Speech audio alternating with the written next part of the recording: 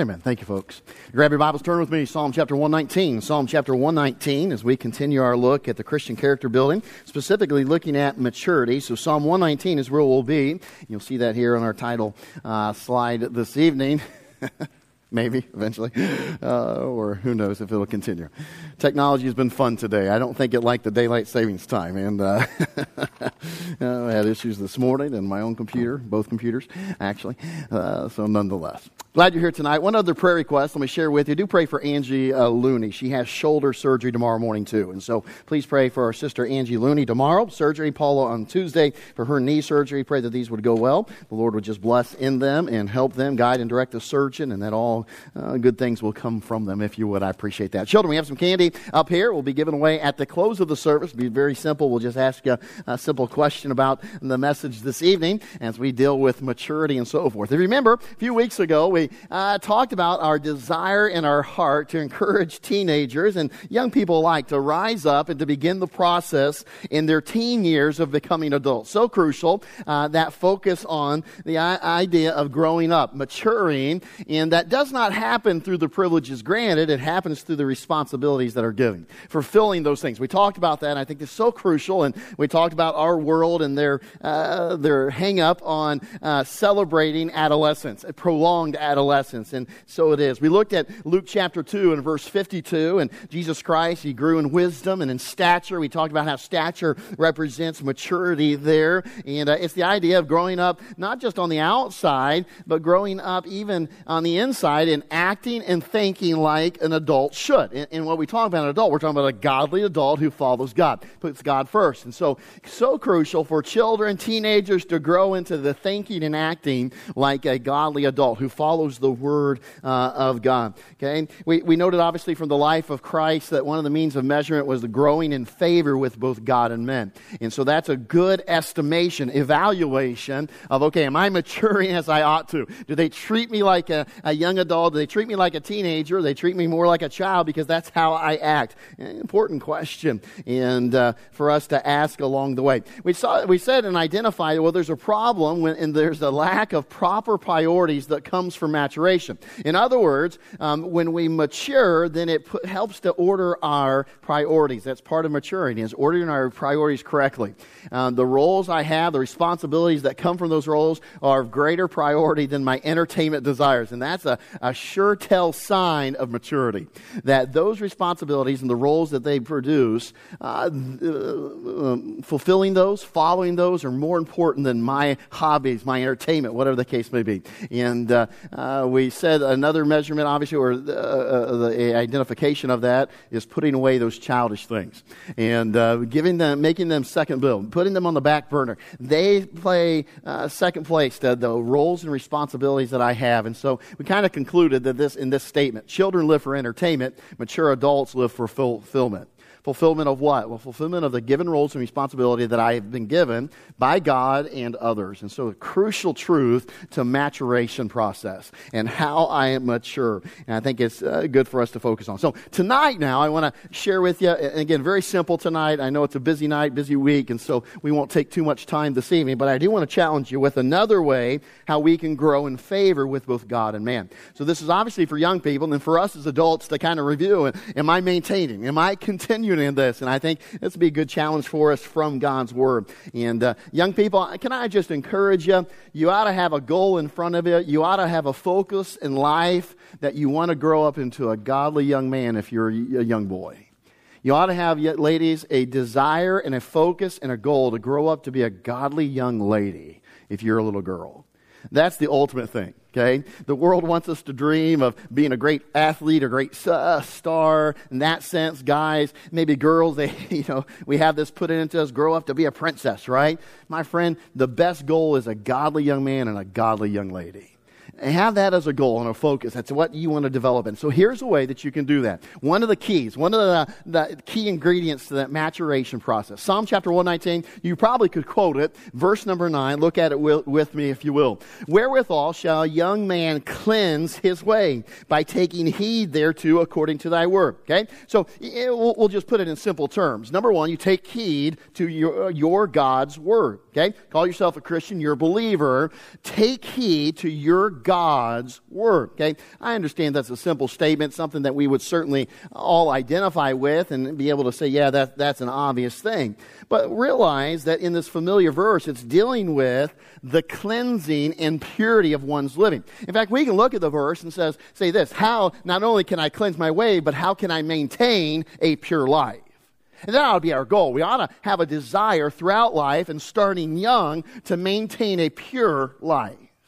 A life that is pleasing before God, that is free of sin. And so we would say this: a mature person is going to strive to live a pure life. And so, young people, that's a great goal to have. I want to live a pure life. I don't want to be stained and corrupted by the world and all that Satan throws at me. I don't want that. I want to have a pure life, pure in thinking, pure in thought, pure in action, pure in what I do and what I expose myself to. Boy, that is so crucial, friend. And you say, well, that obviously that's a goal. Yeah, it is, but can I tell you how many people fall from living a pure life?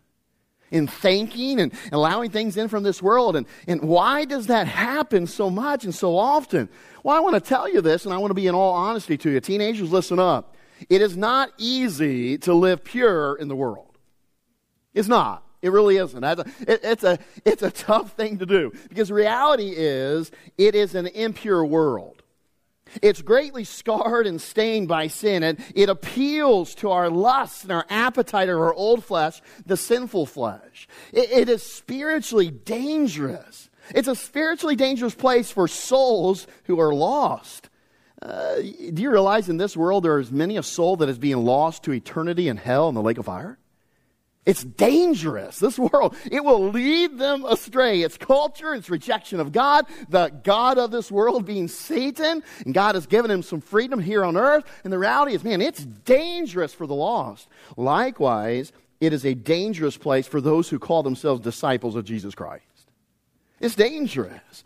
Don't be mistaken. This world is not a friend to Christians. Those who are true disciples of Jesus Christ, those who would live a pure life, it is a dangerous world out there. And I don't say that to scare you, young person. I say that to warn you, to encourage you that if you have that desire, I want to grow up to be a godly, pure young lady. I want to grow up to be a godly, pure young man. Boy, my friend, that's a large undertaking. It's a worthy undertaking, a right undertaking. But that's a large undertaking in such a to live pure in an impure world. You see, the fact is this, and reality is, with every step in this world, we risk injuring ourselves spiritually, and in doing so, we can cause pain and suffering, sorrow to ourselves, and at the same time, we hurt the heart of the one who has bought us and saved us and redeemed us, even as we fall into sin in this impure world. See, every time that you and I are impure in thought and in action, boy, we hurt ourselves and we hurt our God in heaven. It's a dangerous place. It's a world in which we live, young people, that is not conducive to living a pure life, if we could put it this way. Let me picture it this way as illustration for tonight. We'll follow this illustration all through the message, if you will. Have you ever heard of a place called the Darien Gap? Okay, maybe of you who got A's in geography, maybe you did. Okay, the Darien Gap is an interesting place. It's located there in central, northern, or Central America, basically, where it is, northern Colombia, lower part of Panama. It's considered to be probably, if not the number one, top three for sure, the most dangerous, deadliest places on the planet. It's right up there with the Congo in Africa and the Amazon rainforest. Those three kind of, depending on what list you look at, those three are considered the most dangerous, the most deadliest places on earth for anybody to be in and so forth. As I said, it borders Panama to the north, Colombia. It's right on the edge there. You see it in that middle section there between these two countries. What's interesting, people are discouraged from going anywhere near the Darien Gap. In fact, on the Panama side, it's illegal for you to go there unless you have permission from the border police. You have to get permission to even enter it, to go into it. And what's interesting, it is the only place, and I think this is kind of interesting, there's a 30,000-mile system of road that connects North America, Central America, and South America. So there is, in essence, one road that goes all the way through. The only place that it is broken is in the Darien Gap. You can kind of see outside where they go by boat. They kind of circumvent that. That's the only place the road doesn't go. In fact, most of the Darien Gap, this area of rainforest, has no roads whatsoever. And very dangerous, very deadly in that sense. And people go around it, they avoid it, and so forth. So the question, certainly you're probably thinking is, well, why is it so dangerous? Well, obviously, with no roads and everything else, it's a very rugged, dangerous terrain. If you lose your focus as you're hiking, climbing, whatever the case may be, it can easily claim your life in that way. Number two, as you can imagine, being a rainforest, it's infested with lethal and dangerous animals of every kind. Some of those are the poison tree frogs, the painful fire ants, the deadly fer-de-lance snake, the poisonous scorpions, jaguars. One of my favorite, the bot flies that actually lay eggs underneath your skin. That's wonderful, isn't it? Wild pigs and other animals you just don't want to meet. Amen. It's full of those. And there have been deaths that have happened in there because of different ones of those animals and so forth. It's also home to particularly one tree, the chunga palm, and other obviously hostile palms and trees, plants and trees. The chunga palm is kind of interesting. If you ever see a picture, I meant to get a picture up there, I did not. But it actually has spines that stick out from it. And not only is it bad enough that it's a palm tree that has long little prickers, not little prickers, but long things that stick out. But actually, there's bacteria on it. So add insult to injury. You put your hand on there, you get stabbed, and at the same time, you get bacteria in your body. And so you can get very sick from it and so forth. And so it has different kinds of plants that are dangerous in that sense and so forth. So and if that isn't bad enough, the animals, the plants, and the trees, it is a well-known hangout of many criminals. Drug smugglers, human traffickers, fugitives from many countries run there because you know why? They know the law is not going to pursue them there. So dangerous and so deadly. And I can't help but think of our missionaries, Matt Smith and his family that just went to Colombia. Amen. Hopefully they don't go to the Darien Gap for vacation. Anyway, nonetheless, it's a dangerous place. Very deadly in that sense. A lot of threats and so forth. In fact, these groups of people, guerrilla groups are there too, paramilitary groups and so forth. They prey upon tourists. They prey upon even the indigenous people there, the small villages, and anyone who ventures into the Darien Gap. Okay? Obviously, not surprisingly, it's one of the least visited places on the earth. Rightfully so, you say, right? Amen. Okay, well, let's just say for a moment, okay? Let's just say that you had to go there. Let's say we were going to drop you off and let's make it fun. Let's say we said, hey, we're going to take a missions trip to the Darien Gap. And we're going to drop you on the edge and there you are. It'll be fun, right? Everybody sign up. Amen. Yeah, let's say that was the case. Let's say we're just going to drop you. Now, if you were going to be dropped there on the edge of the Darien Gap, there's got to be at least one thing that you say, okay, if we're going to do this, I need to have it. It's a dangerous place. It's a deadly place. There's one thing we have to have. We aren't going to make it through. We need it. You say, what's that? Well, reality is this. At the very least, you would want a guide. You'd want someone, a person that has been to the forest and knows the forest inside and out. Maybe they've grown up there. They know every species of plant and every species of animal. They know how to avoid them and what to do to placate them, the animals, so they won't attack. They know inside and out what you can eat, what you cannot eat, what will kill you, what will poison you, what will sustain you. They know it inside and out.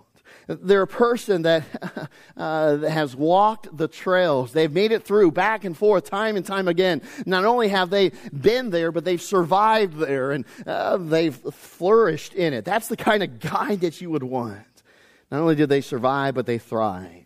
You'd want a guide who could tell you exactly what you needed to know to survive your time there and to stay clear of danger. You'd want someone who could tell you exactly what to avoid and what not to touch, where to step, where to walk, what area to not go or to avoid. But one more thing is even more important than that. Yes, it would be good to have a guide. And I think I froze, Brother On again. Sure did. So one more thing would be just as important. Here we go. Having that guide, and it's a key to your survival. If you want to turn your time in the Darien Gap into a vacation instead of the last trip you'll ever take, it's simple as this, and we'll go to the next click if you will. You heed that guide. You heed it. Now, that's an interesting thought and reality to it. Because you can have a great guide, and yet if the guide tells you, don't touch that, eat that, don't eat that, go there, don't go there, and gives you all the instructions that you need to survive. The key is this. He can have all the knowledge in the world, but it will do you no good unless you heed it. It will end up being the last trip you take. That dangerous and deadly place will claim you, if we could put it that way. You see, early on, we all learned what it means to heed, didn't we? Young people, you learned this. There was probably a time in your life that you were about to touch something that is hot, that you should not have touched. There's something else that could have hurt you. You were going to reach out your hand and touch that. Or maybe you were close to a cliff or an edge and you started walking toward it, and all of a sudden mom or dad says, stop! And immediately you withdraw your hand if you were going to touch something like that. Or you were walking that way, you stop in your tracks. And maybe mom and dad say, come here, come back here. And you came and you ran back to the safety of that. Now, can I tell you, in that moment, don't miss it, young person, in that moment, mom and dad were your guide. They gave you instruction based upon the knowledge that they have. And the key was, it's only going to benefit you if you heed it. Now, I've seen a young person, I've seen a child who their mom or dad, they were about to touch something they ought not to, that could have hurt them. And mom and dad say, no. Child looks back at mom and dad, and guess what? They do that. And there's been some of us that have seen a child, and the flesh and mom and dad want to say, well, I told you so. What did you expect? If you don't heed the guide, it doesn't help you. It's good to have a guide, but unless you listen to a guide, hey, it's not going to help you. You got to take heed to it. You got to listen to it. To heed it is exactly what you did. And it's simply this, to follow it. Let it instruct you. The knowledge and the guidance of the guide instruct your thinking, your acting, and your decision making. That's heeding it. So as we look at our verse here and we understand what it says, wherewithal shall a young man cleanse his ways? In other words, how shall I maintain a pure life? How can I cleanse it, even maybe when I fall off? But I just want to maintain a pure life. How do I do that? By taking heed thereto according to thy word. I let it instruct my thinking and my action, my decision making. God's word has that kind of impact and priority in my life, if we might put it that way. You see, you want to survive. Now look up this way, young person. You want to survive this world, this dangerous world, this world that is spiritually dangerous, that is an impure world. You want to survive and live a pure life? Listen to your guide. Follow the guidebook that he has provided. See, you have to take heed to the guide that has been given you. He created this world. He knows it inside and out. I'm thankful for that, aren't you? That God in heaven, as our guide, he says, listen, I created this world. I know what it is. I know what it's like. If you'll just listen to me, I'll guide you through this very dangerous and deadly place. You just heed my word. You follow my word. You listen to me explicitly. Do this, do that, don't do this. If you'll follow me, I'll get you through. And he's been here. He's created. He knows it inside out. And he has given us the knowledge of this place. Everything we need to know what to do, what to touch, what to avoid, where to go, where not to go, how to proceed. And it's all in this guidebook that he has left us. And this guidebook, the Bible, is just as reliable as the guide that gave it to us.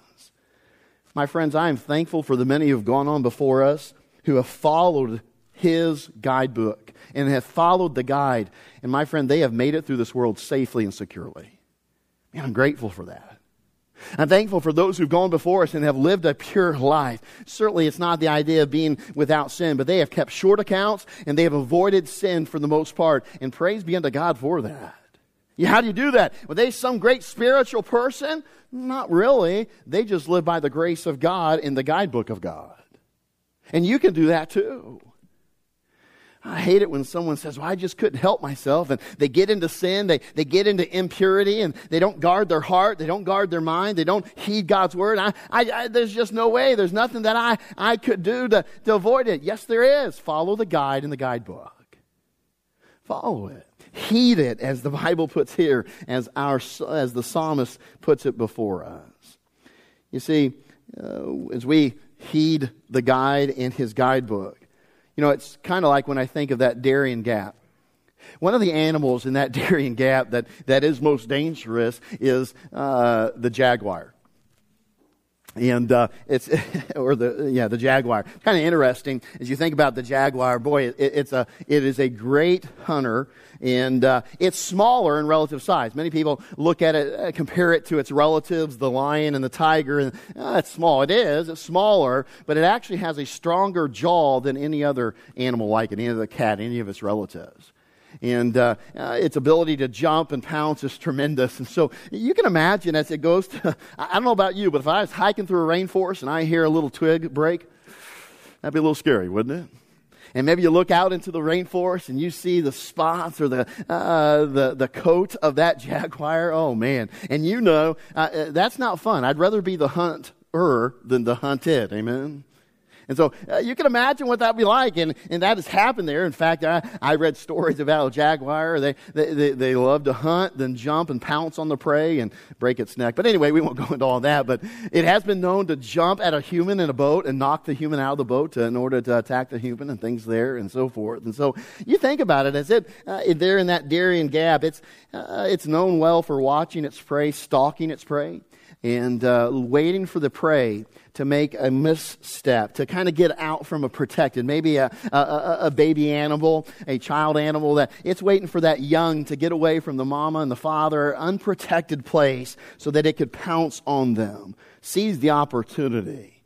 Just one of the dangers of that place.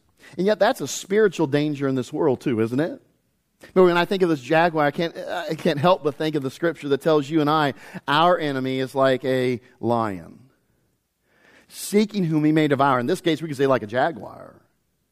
So we're in a dangerous place. We're in the world like we are in a rainforest, and there's a jaguar out there, and he's just kind of watching. He's waiting for us to take a misstep, to get off the beaten path, to leave what the guide and the guidebook has told us and instructed us, and expecting and hoping us to deviate from that so that he can seize the opportunity to jump on us. That is our enemy. Not only is it tough that we're going through a dangerous and deadly world, but the fact is we have a dangerous and deadly enemy. His intentions are what? To devour us. He's waiting for unbelievers and believers alike to make a mistake. For the unbelievers, you know what that is? Every unbeliever that ignores completely the guide, God, in his guidebook, the Bible, my friend, guess what? Satan will devour them. He will deceive them. He will leave them. He will send things in their life to devour them spiritually, to ruin both this life and the life to come. For the believer, you know what he wants us to do? He wants us to leave the safety of the guide in the guidebook. He wants to do the exact opposite of what this verse says. Wherewithal shall a young man cleanse his ways? By taking heed thereto according to thy word. Yeah, boy, if he can get you away from God's word, if he can get you to deviate from heeding that, he knows he has you right where he wants you. And he wants to devour us. It's interesting that psalmist kind of picks up on that. Look at verse number 10, if you will, with me of the passage. Notice what he says. With my whole heart, we spoke to that a little bit this morning, and I think that's crucial. With my whole heart have I sought thee. Note this statement. Oh, let me not wander from thy commandments. And that's a great statement, isn't it? It literally saying, hey, don't let me wander. Don't let me get stray afar from there. No. I mean, parents, you ever in a place, maybe a department store or something like that, and all of a sudden you look down and the little kid that was next to you is no longer there. And they strayed off. They wonder, like, oh no, where is so-and-so? And boy, that fear just kind of grips you, and that panic, because, what happens when we wander? Nothing good, typically, amen? So you can wonder, and danger can happen, and things can happen. And can I tell you, the psalmist was realizing, man, I'm like in the middle of a dangerous and deadly place, this world, and if I wander from the commands of God, the scriptures, the guidebook, the guide, if I wander just a little bit, what's the fear? Well, it's simple. Because to do so makes me easy prey for the enemy. See, that's easy. You can imagine a jaguar is just sitting there licking his lips, if he has lips, and he's waiting for somebody going through that forest to get off the beaten path, to get away from the guide and the guidebook, to get out into a place of less protection. And boy, he's going to pounce. He's going to jump and attack and seize the opportunity and attempt to devour. That's a strong word. Our enemy is like a lion seeking whom he may devour. And so he is. And so the psalmist says, wherewithal shall a young man cleanse his way? By taking heed thereto according to thy word. With my whole heart have I sought thee. Oh, let me not wander from thy commandments. Don't let me stray. Don't let me wander from that. A young person, can I tell you right now, you ask Pastor Aaron, what's the safest way to live a pure life, an abundant life, to have happiness and joy, to make it through with as few scars as I can? Stick close to the book. Follow the commands. Heed God's word day in and day out. Man, let it be that light that shines on your path, that gives direction to your feet. That's what the psalmist challenges you and I about. My friend, can I tell you this? How does Satan want to get us away from the guide in the guidebook? So if he's seeking whom he may devour, he does some things to get us away from God's word. Okay? And it involves God's word. Number one, I want you to see this, and we'll just look at a couple and we'll be done tonight. Take heed to God's word. Number one, here's how he attempts to devour us. He tries to distract us from God's word. He tries to distract from God's word. Let me give you a simple illustration here. Okay? There is much beauty in the rainforest, isn't there? I mean, if you've seen pictures of the rainforest, there's beautiful plants and there's beautiful animals even and so forth. And beautiful terrain. I love the terrain even of a rainforest and things. We got to get into the edge of one before in some mission trips and walk through some. And I was actually doing a zip line. This was kind of a fun story. My wife and I were with our youth group. We were in Costa Rica and we had gone to the edge of a rainforest and we were doing a zip line. We tried to do something fun, at least one thing fun with the youth group. And we were doing zip lines high in the trees and everything else. And so we're doing this, and you go from platform to platform. In fact, I think my wife was, Erica was pregnant at that time, and so I don't think she was actually on the zip lines. Yeah. So she was down on the floor, the ground, where it was safe. We were high up in these trees, and we were going from line to line. And I remember we were sending groups, as you can imagine, a zip line and going from line to line and so forth. And so you'd wait in your harness. I'm standing there. We had a young lady here from our youth group, another one, and a young man from our youth group. And all of a sudden, the platform under us falls. We're high in a tree in the rainforest, and it just collapses under us. I'm grabbing the tree. I'm grabbing kids. We're trying to hang on. Thankfully, our harnesses were there too, and it slanted and so forth. And I like the guys. You all right? My life, and I couldn't go back home if these kids didn't survive, And I'm like, this is not good, friend. And he's just like, okay. I'm like, my goodness. So lesson learned: never going to zip line in a rainforest. Amen. Nonetheless, I've been in rainforest. I love the beauty of that. I've gone on hikes, as we've said, and it's a beautiful place. But one thing needs to be remembered. Some things can be very beautiful, but also very deadly. And I'll tell you, young person, listen to me. Mom and dad, this preacher, your Sunday school teacher, your youth pastor, we'll get up and we'll tell you how the world is dangerous and deadly, but I'll tell you, you'll walk outside these doors, you'll turn on your phone, you'll get on your computer, you'll go live in the world, and you'll think, it's not that bad. It looks okay. Be careful. Because you know what Satan loves to do? He loves to distract you from God's word by making the world in all that it offers beautiful. Makes it look good. Makes it look alluring. Well, it can't be something too bad with that. That can't be all that bad. I don't know why that preacher goes on about that. I don't know why mom and dad won't let me try that. And Satan is working on you to distract you from the word of God, from heeding it. My friend, be careful. Some things can look beautiful, but also can be very deadly. In the Darien Gap, specifically in the rainforest, there's an animal called the golden poison frog. It's actually a rather cute frog, if you think frogs are cute. Very colorful for sure, you could say that.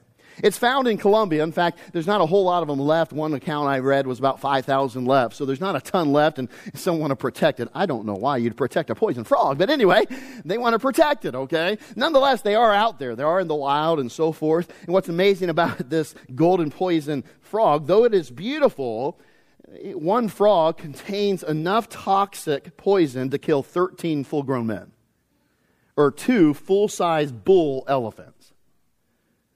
Instantly. In fact, I read a story about the natives were talking about the frog, and one of them had talked about when they were go hunting, used their darts, and they shot at a bird, the dart missed, it fell down, hit one of their own, killed them instantly.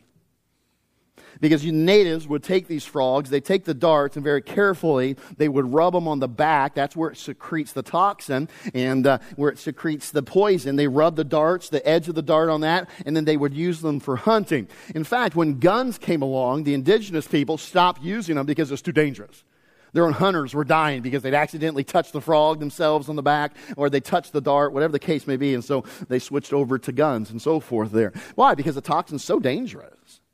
Literally, if you just reach out and touch it, you can get the toxin, you can absorb it into your pores, and you can die from it. It's a beautiful frog. I mean, yeah, before you know that, some of you are like, oh, now you're like, ugh. Why? Because I don't get anywhere near it. It's a dangerous thing. Can we put it this way? That beauty is certainly deceptive, isn't it? Yeah, it kind of lures you in. Isn't that a cute little frog? But it distracts. Now, don't miss it. It distracts from the danger it holds. See, that's what Satan wants. He wants you and I to look at the world. Oh, that's a cute little frog. And boy, devil wants us to touch the world. And boy, guess what happens? Before we know it, we are in trouble. It has affected us. And yet, if we just heed God's word, see, distract us. Wait. What does the guidebook say? Be careful. Be in the world, but not of the world. Come out from among them and be ye separate. Now, okay, that's what. So I'm not going to get anywhere near it. I'm not going to touch it. I'm not going to allow it to corrupt me. That is certainly the instruction, and not only what this psalmist is saying. Be careful. Heed God's word. Don't let that beauty deceive you.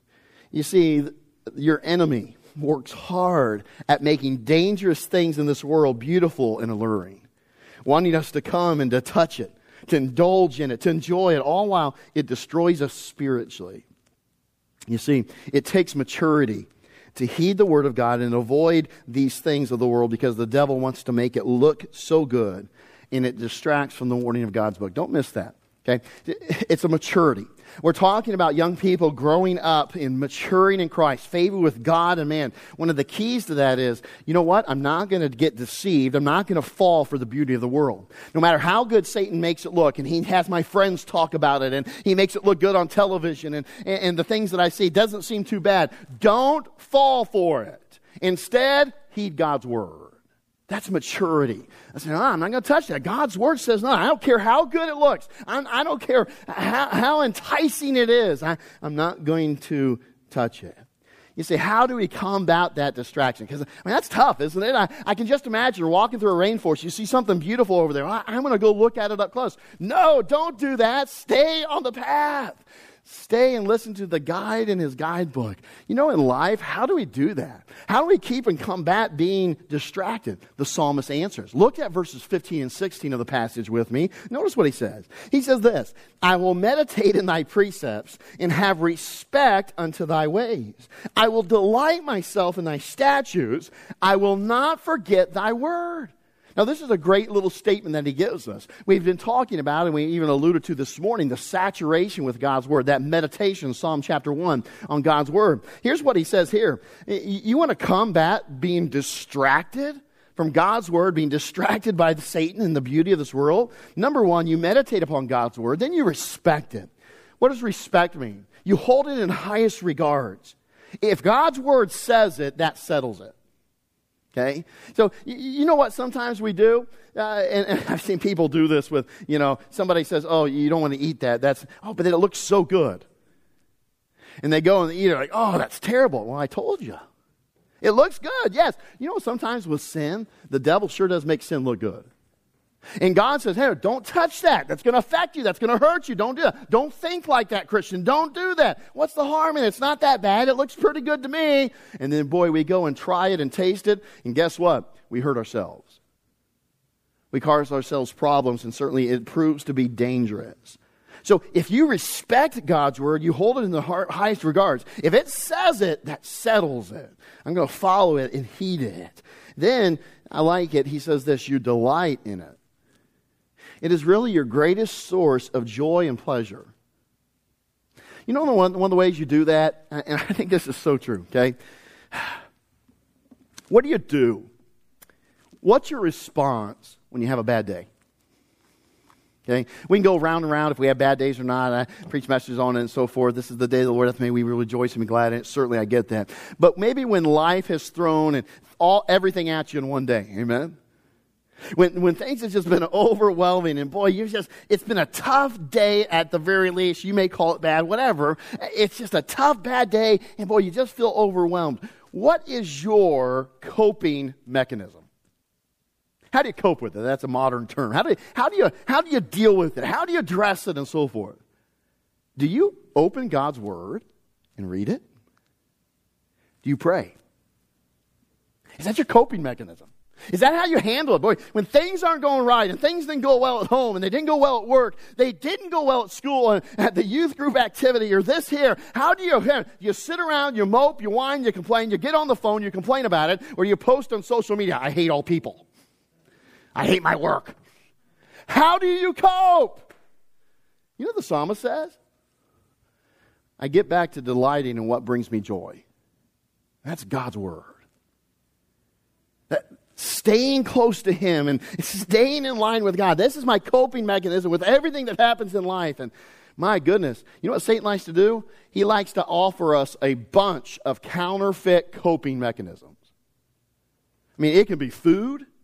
It can be friendships. It can be things of this world, entertainment, and get my mind off it and everything. Listen, my friend, if you're going to get your mind off of bad things that are happening, get it onto something good, God's Word. That's the best distraction there is. Yet, it's not a distraction. You know what it is? It's a medicine. See, getting in God's Word and walking with Him will help you face everything life throws at you. I like that. He says, delight in it. You delight in it. And then he says, great statement, right? Don't forget it. Don't forget it. And to me, that's the key. This is really, I like formulas, you know that. I like things that build up. So if you meditate on God's Word, if you then in turn respect it, you hold it in highest priority, if you delight in it, which then ensures that you won't forget it. Because if you delight in it, you're not going to forget it. This is too important. I like this, and boy, I'm delighted. It brings me joy. I'm not going to forget it. If you don't forget God's Word, here's good truth. You'll never get distracted from it. You won't get distracted. And then if you're not distracted, guess what Satan can't do? He can't devour you. Because he wants to devour you. And how does he devour you? He distracts you from this. He gets you away from it and gets your mind off it so you don't heed it by the beauty of this world or by the harshness of life. He'll distract you and get you off of it so that you don't heed God's Word. But my friend, you can combat that by meditating in it, respecting God's Word, delighting in it, and don't forget it. Boy, when you do those things, He's not going to be able to distract you from it. If you will, last but not least, notice it. Satan also does, in order to devour us, he not only distracts us from God's Word, but he tries to distort it. He tries to distort it. We saw this in the Garden of Eden where he likes to take what God says and twist it and change it. He likes to cast doubt on little parts of it, impartiality. It's like, I would compare it to this. Have you ever been hiking with somebody and maybe the path isn't clearly delineated? And let's say we were hiking through the rainforest and we come up to a fork in the road or a fork in the path and we're like, oh man, there's two different ways. And say, okay, Mr. Guide, which way should we go? Should we take the left or the right? And let's say the guide or the guidebook says, hey, you should go to the right. That's the best thing. I've been hiking many times, and I remember a few times when I was with my friends, and the path was not marked very well. And we came up to those, and you maybe take a vote and so forth. You look at the map, hoping to figure out which way is the right way. Well, let's say we had the guide there. The guide says, hey, it says we need to go right. That's the correct path. But somebody in our group speaks up. Well, I think the left side looks better. It looks easier. In fact, I think it's going a better direction. I just like the looks of it. And you turn around and you ask this guy, why do you think that? Have you ever been here? Nope. Have you ever hiked this? Have you looked at a map? Nope. So let me get this straight. The guide says go to the right, but you're here saying go to the left. Yep. Why? Because I just feel like it's better. It just looks better. Now, you and I were like, oh, that's crazy. Ain't no way I'm going to follow him. In fact, we may, just to get rid of him, say, okay, you go there, we'll follow you, quote unquote. Fingers, okay, anyway. You go right ahead. I ain't following you. I'm following the guide says to go this way. May I tell you, listen to me. The devil is in your life and in my life. God says go right. Guess what? He's the joker that says go left. He's the guy distorting. Hey, changing it and saying, no, that's not, I don't think that's all right. Yeah, we need to go this way, but we need to go left instead of going right at the fork up ahead.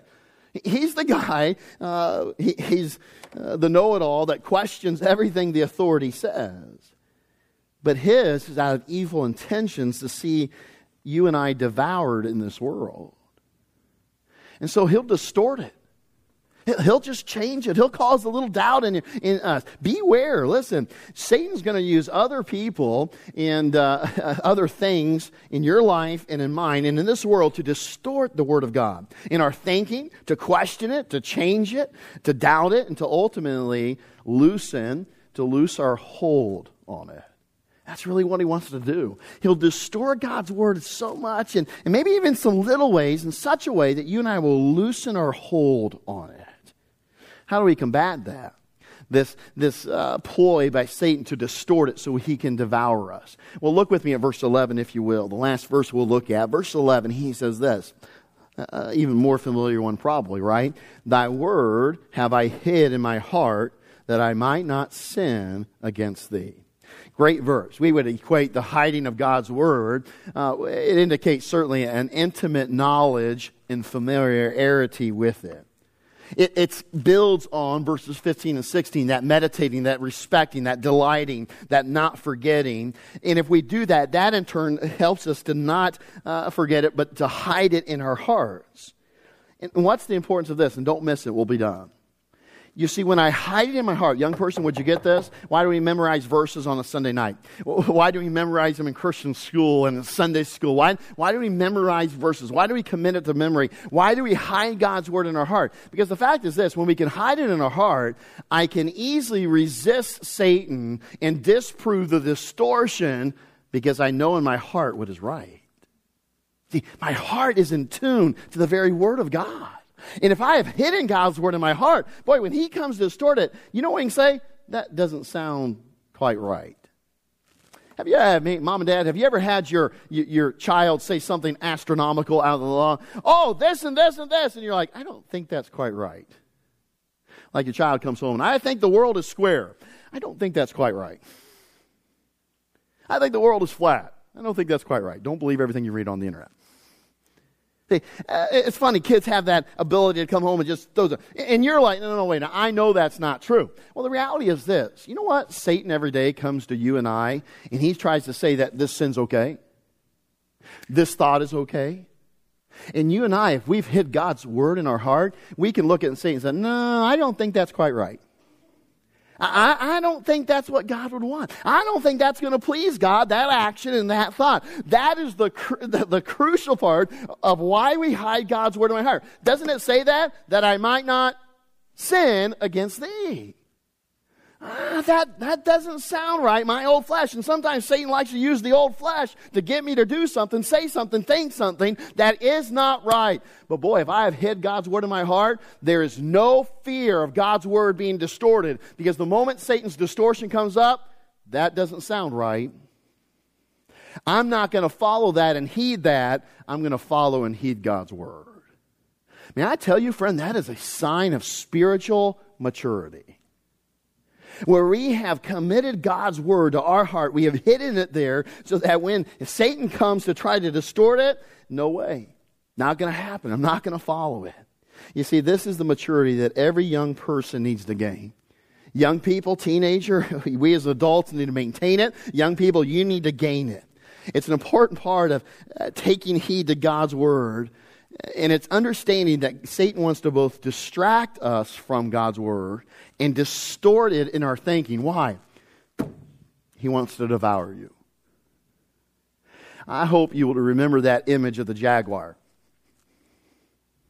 Just thinking, you know what? That devil's like that. Tomorrow morning when I walk up, there's going to be like a jaguar outside my door. Not really, don't get scared. But there is one spiritually. His name is Satan. And my friend, he is seeking whom he may devour. Pastor Henry, how is he going to do that? He's going to do that by distracting you from God's Word. He's going to do that by distorting it in your thinking to get you not to heed it. But here's the good news. Wherewithal shall a young man cleanse his ways? How will he live a pure life? By taking heed thereto according to thy word. Friend, are you doing it? Beware. It is a sign of maturity, but that enemy will not go away until the day you and I are with our Savior. He's out there. Beware. Father, we thank you for your word. We're grateful for the challenge that we have heard tonight. And Lord, grateful for the reminder and yet the challenge, Lord, of how crucial it is for us to take heed into your word, to hide it in our lives, to meditate upon it, to respect it, to delight in it, and Father, to not forget it. I pray each of our young people, each of our adults, everyone here, everyone watching via live streaming would commit to this verse. Lord, I pray our young people would understand that one of the great signs of maturity, how they can mature into a godly young man, a godly young lady, is by taking heed according to thy word. May they see the crucialness of doing such. Father, may they also be reminded time and time again that this world is a dangerous place. That us, in attempting to live pure in an impure world, boy, we need you as our guide, and we need your guidebook, and we need to heed it, and we need to hide it in our hearts. Help us to do that this week. Father, I pray tomorrow morning as each one of us lift our heads from our pillows, may we be reminded that we have an enemy out there that is ready to devour us. But my Father, I'm so grateful that you have given us your wisdom, your guidebook to guide us through the day tomorrow in safety, to be secure and free. Father, I'm so thankful that you deliver us from the enemy that seeks to devour us every day. Thank you for doing that. Help us now this week to walk in a way that pleases you, to walk in fellowship with you, to walk in meditation of your word. May we hide it, may we heed it, may we not wander from it in any way. Father, bless our young people. Help them to grow up in close proximity and, Lord, just rooted and grounded in your word. Help them to daily make it a point to heed your word. Father, may we as parents encourage them to do so. As a church, may we encourage one another, provoke one another into this good work, and may you gain the glory and the honor from it. Father, we are grateful for today. We're grateful for a great time in your house. And Lord, thank you for speaking to us and working our midst. Father, we pray that you'd be with all the preparation. Bless the meetings to follow. Bless all the preparations this week as we look ahead to the Wild Game Dinner. We pray that your hand would be in it and upon it. And Lord, we pray that you would bring souls into the kingdom this Saturday. We pray there would be people who come to put their faith and trust in Jesus Christ because they are exposed to the gospel message. Father, in others, we pray that the seed would be planted. In others, the seed will be watered, and that someday down the road, there will be a great harvest of souls because of it. Lord, may your hand be upon it. May you bless it. Lord, we pray for Miss Angie Looney. We pray for her surgery tomorrow, that would go well. Guide and direct the surgeon. Be with Miss Paula on Tuesday. We pray that you'd guide and direct the surgeon, help her recovery to go well, help there not to be any complications with either of those surgeries. And Father, we pray for Brother Josh that you would help him to feel better even this moment. We pray on Tuesday as he goes to get his test that he would pass, there would be no issues, that he'd be able to get home quickly and safely. Father, just undertake on his behalf according to your will. Lord, we are grateful for how good you are to us and what a great God we serve. Help us to serve you this week. Help us to be faithful to you as you are faithful to us. Father, we love you so very much. It's in Christ's precious name we pray. Amen.